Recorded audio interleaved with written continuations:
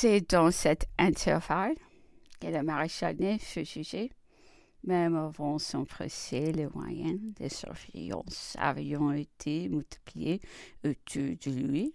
Jour et nuit, 3 sentinelles étaient placées sous sa fenêtre, c'est-à-dire devant la mienne. Un gendarme, un garde national de cheval, et un grenadier de l'ancienne garde, ou plutôt un garde-corps déguisé, car on n'osait pas se fier aux troupes de l'ancienne armée.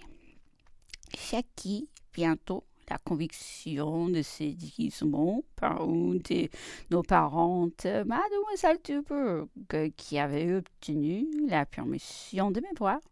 Elle avait reconnu en entrant un de ses coussins qui montait la garde, couvert de l'habit d'un ancien grenadier à cheval tous les soirs.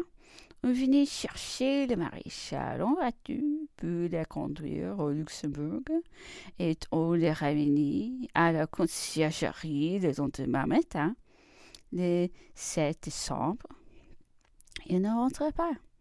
J'interrogeais les qui s'étillaient, qui se troubla, enfin, les posant des questions. J'appris que le maréchal venait d'être exécuté.